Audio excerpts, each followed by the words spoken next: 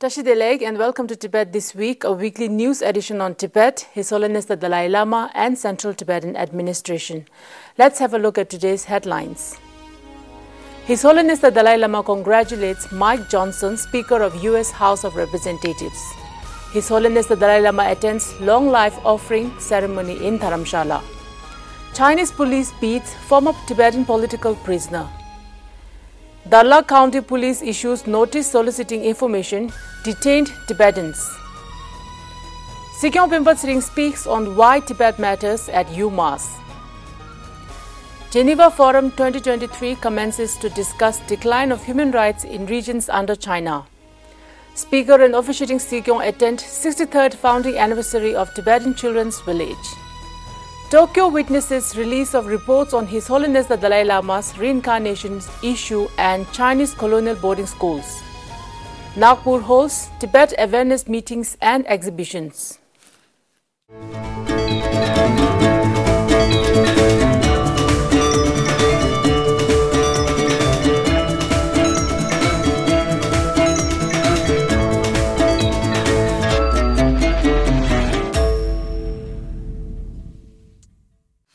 Following the election of Representative Mike Johnson as Speaker of the U.S. House of Representatives, His Holiness the Dalai Lama has written to him to offer his congratulations. His Holiness, in his letter, expressed appreciation for the broad-based bipartisan support the United States has extended to the distinctive culture, language and traditions of the Tibetan people and wished the Speaker Johnson every success in his efforts to fulfill the hopes and aspirations of the American people and in contributing to a happier, more peaceful world. On Wednesday this week, His Holiness the Dalai Lama graced a long life prayer ceremony offered by students, staff and former students of the Institute of Buddhist Dialectics, Sera J. Hardong Kangze, Tibetan Chambers of Commerce, and Lanyam Punsum, Hazedzong, Nyarimdzong and Pinzolingdzong at the main temple in Dharamshala. According to a news report from Tibet Watch, former Tibetan political prisoner and language rights activist Tashi Wangchuk was detained and beaten by Chinese police personnel on 17 October after he posted a video of government staff refusing his request for business license registration in Yushu city. He was later arrested by the Urban Management and Law Enforcement Bureau and handed over to the Yushu City Public Security Bureau, where he was kept under detention for 3 days and subjected to interrogation. It has been reported in the Tibet Watch website that the head of the Yushu Public Security Bureau and the vice mayor Tri Huzai had brutally beaten him. Tashi's shop was also forcibly shut down. Tibet Watch mentioned that earning a livelihood remains increasingly difficult for former political prisoners who are also deprived of their political rights. Even after their release from prison, they are subjected to constant surveillance and harassment by security officials. Tashi Wangchu is the herder-turned-shopkeeper who came to international prominence in late 2015 after appearing in the New York Times article and documentary about his solo advocacy to file a lawsuit against local authorities after local Tibetan classes were shut down. In another news reported from Tibet Watch, Darla County Police arbitrarily detained 8 Tibetans on 20 October. It is being reported that a source with knowledge of the detention explained Tibet Watch that the allegation was put against them for collecting donations for religious offerings. The report mentioned the county police also issued a notice on the same day on their social media account, urging local Tibetans to actively report on clues related to the group of detainees, adding that they will be highly rewarded in accordance with its relevant regulation, whilst warning others withholding such information secret with severe punishment. On Monday this week, Sikyong Pimpat Sring addressed the students of University of Massachusetts, Amherst, and the faculty of the Resistant Studies and College of Education on the topic, Why Tibet Matters. Among the guest attendees were Kobe Garner-Levine, Regional Manager, Congressman Jim McGovern, Director of Governor Maura T. Haley, and Lieutenant Governor Driscoll's Western Mass Office, Springfield. Sikyo underscored the profound geostrategic significance of Tibet and the Tibetan Plateau while also outlining his administration's political approach, engaging like-minded governments to reinforce Tibet's historical independent status and dismantling the false narratives propagated by the PRC. Now what they're saying is Xizang means only Tibet Autonomous Region. That is not true. That's also a false narration of their own history, of their own narrative, earlier narrative. So what they mean to say is Xizang does not include Kham and Amdo. But these are all traditional areas of Tibet. The 1984 law of national regional autonomy provides for national minorities who live in contiguous territory to enjoy the same kind of autonomy. So you have this Tibet Autonomous Region, then you have the Qinghai Tibetan Autonomous Province, then you have the autonomous counties and prefectures. These are all named Tibetan in all the Tibetan areas, right? But there's no real autonomy. For China, the Constitution of China is very nice. If you read the Chinese Constitution, it's one of the best constitutions in this world. But Chinese Constitution is like the elephant tusk. The real teeth is the Communist Party charter. That is what is being implemented. So every level you have a parallel of the administration and the Communist Party. Sikyo attended the ceremony for the Congressional Gold Medal Award to His Holiness the Dalai Lama. After the ceremony, Sikyo interacted with the Tibetan community of Amherst. Sikyo Pemba Sring visited the Tibetan community in Connecticut and also met with the members of the Tibet Fund Board at Garrison Institute. Sikyo Pemba Sring of the Central Tibetan Administration addressed the Tibetan community in and around DC on 18 October and addressed the Tibetan community of New York and New Jersey, one of the largest diaspora communities in the West, on Saturday last week. Sikyo appraised the gatherings on the 16th Kashak's Vision Paper, a guideline for key responsibilities of the Central Tibetan Administration with resolution of Tibet-China conflict, looking after the welfare of diaspora Tibetan community and enhancing the productivity of the exile administration. In Washington, D.C., Sikyo visited Capitol Hill and met with the U.S. leaders and advocated for the legislative bill promoting a resolution to the Tibet-China Conflict Act. Sikyo held a meeting with representatives of the Tibetan Buddhist centers based across New York and New Jersey.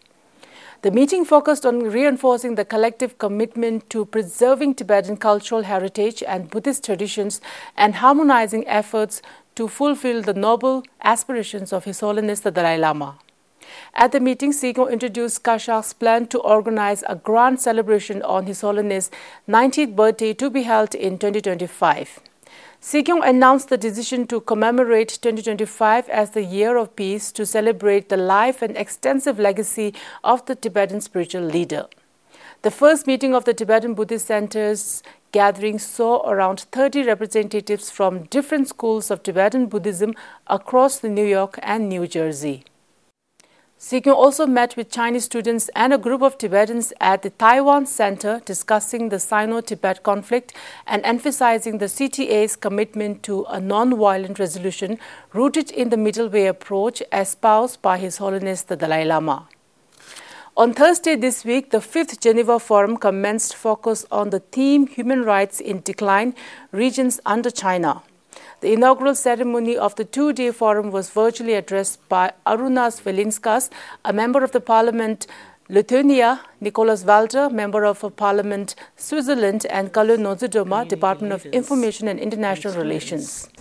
We consider the Geneva Forum to be a great platform and also a great opportunity for all of us to network, to deliberate, and also to collaborate, and also to strategize on spotlighting on the critical human rights situation of different regions under the authoritarian and totalitarian regime and rule of the People's Republic of China.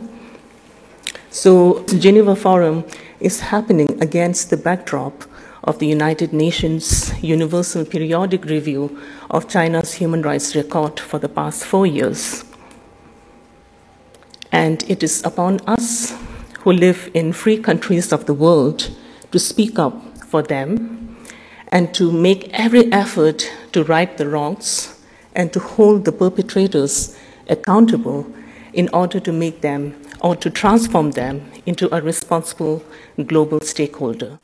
The Geneva Forum this year discussed and reviewed the rights record of China under thematic panels on human rights trends, silencing voices, China's assimilationist policy and crackdown on defenders, development on neo-colonization, and China's global footprints, surveillance and transnational repression.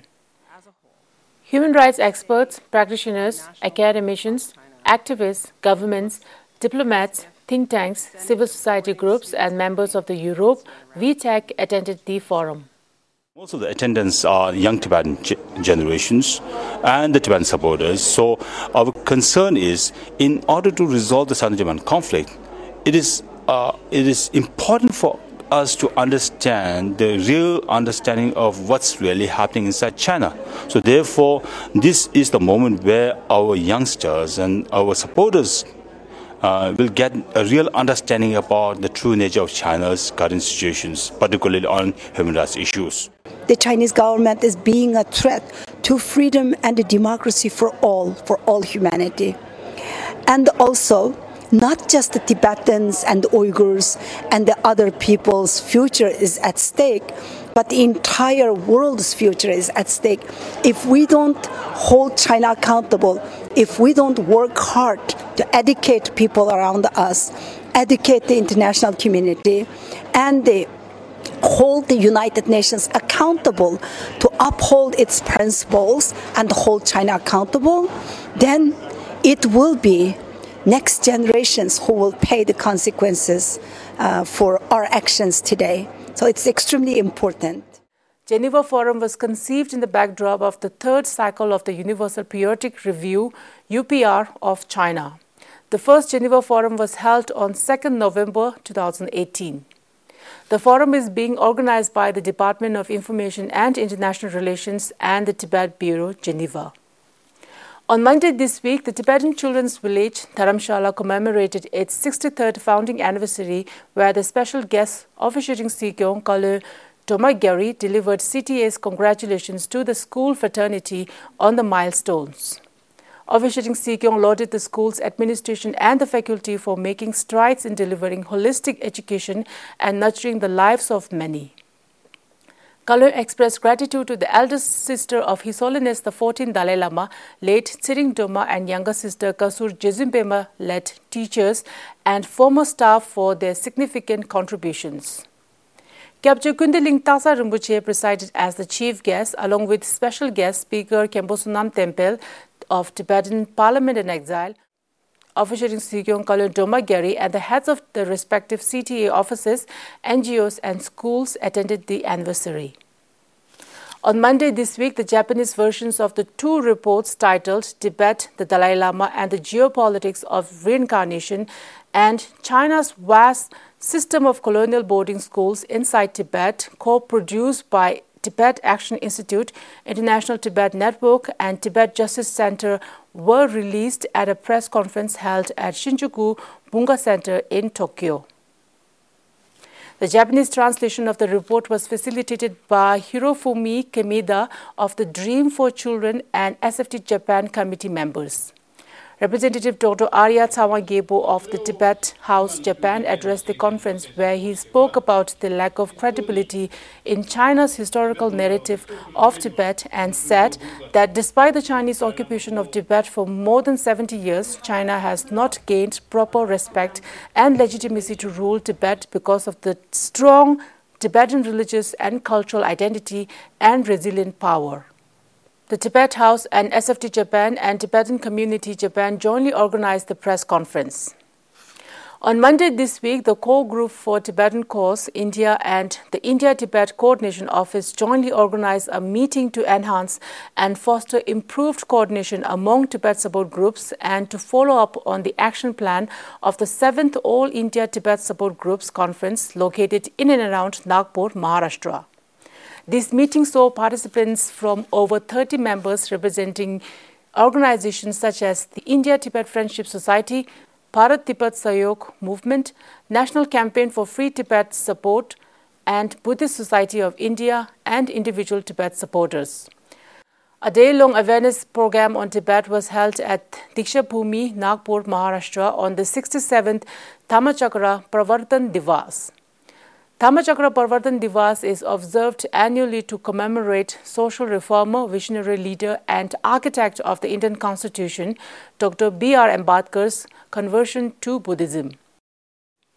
A Tibet awareness program at Mahendra Junior Science College, Bela, Maharashtra saw the participation of more than 250 students and teachers from the college.